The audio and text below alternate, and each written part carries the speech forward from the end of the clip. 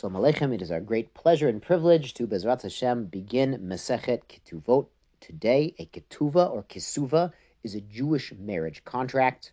And in this Masechta, in this tractate, we will learn in great detail about the marriage contract and a lot about Jewish marriage in general. So let's start off. Betula Niseit Liyom Revi. A virgin bride is married on a Wednesday. Ve'almana, and almana means a widow, but it could be any woman who was previously married or previously in a relationship, Liyom Chamishi, on a Thursday. Now the Mishnah explains why this is.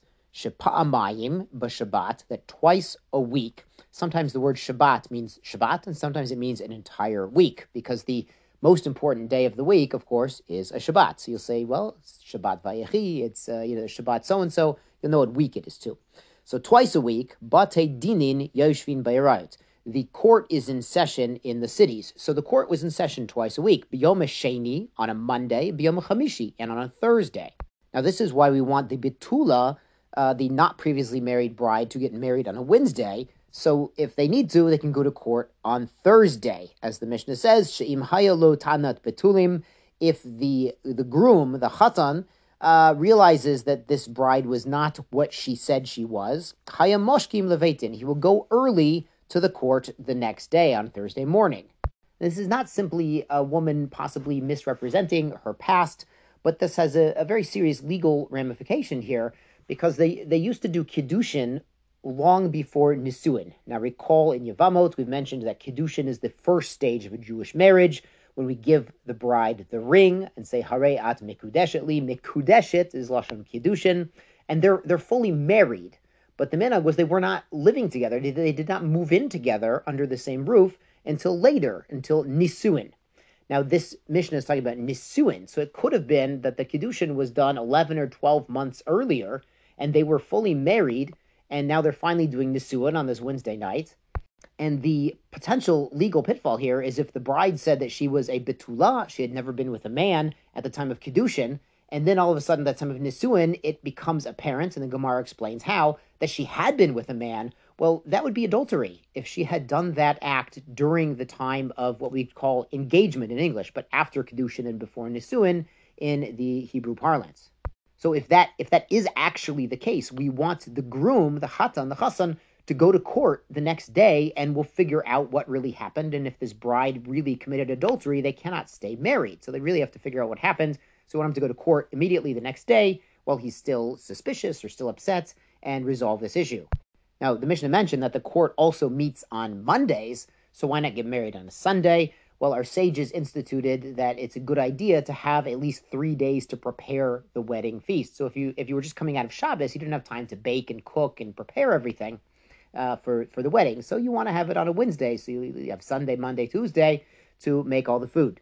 Let's go on to Mishnah Bet. Betula, a virgin bride, Ketuvota Matayim. The standard amount written in her Ketuvah is 200 zuz. What the Torah says, 50 selah. It's equivalent of 200 zuz. Ve'almana mana. And for a widow, it's 100 zuz. Now, it is worthwhile to point out that the Ketuvah does not just state an amount of money. It states that the husband is obligated to feed and clothe and spend time with his wife, and and the couple should treat each other with respect, and all of the trappings of marriage. But when we talk about Ketuvah here, we mean the monetary amount that the bride would get in the event of the death or divorce dissolving the marriage. Now the Mishnah goes on to list other women who have a Ketuvah of 200 zuz. Betula, whether she's a virgin, or almana, or a widow, grusha, a divorcee, vechalutza, a woman who received chalutza. Recall that's the other option to yibum, as we discussed in detail in the prior Masechta. Mina erusin, but this was done from erusin.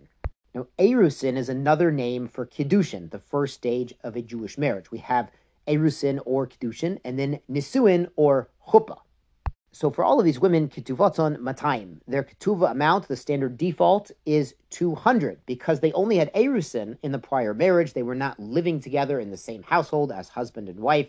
So we assume they all have the status of a betula, and their ketuvah is the 200 amount. Now, of course, a man could add more to that amount if he wants to put it into the contract. V'yesh lahan tanat betulim, and there is a claim of virginity if they had kiddushin, entered into marriage on that assumption, and then find out that assumption is not true, then they would have to go to court and clarify what really happened. As we mentioned in Mishnah Aleph, Hagioret, a woman who converted to Judaism. Hashavuya, a Jewish woman who was captured by non-Jewish bandits. Shivcha, a female servant. Sheniftu, who was, they bought her freedom, and now she becomes fully Jewish. Shenit Gairu, and she became converted to Judaism. Shenishtochru, and she was freed. So in all these cases, if she was under 3 years old, v'yom echad, 3 years old in 1 day, ketuvatan matayim, we assume she's still betula, and her ketuvah is 200. V'yesh lahen tanat betulim. And again, if the assumption was she was betula and it turns out she wasn't, then they need to go to court and clarify if any adultery took place. Now, the reason 3 years is the cutoff is that, sadly, the pagans would take advantage of girls, even young girls, when they could. They would kidnap them and really do inappropriate things with them, even at a very young age. But 3 years old, they wouldn't. But older than 3, they might. So if, God forbid, a woman was in a situation where she was captured by pagans, by bandits, or she had been living among idolaters, then there is a concern that she's no longer a betula based on their promiscuous behavior. Yashar koach, we shall go from strength to strength, and be well.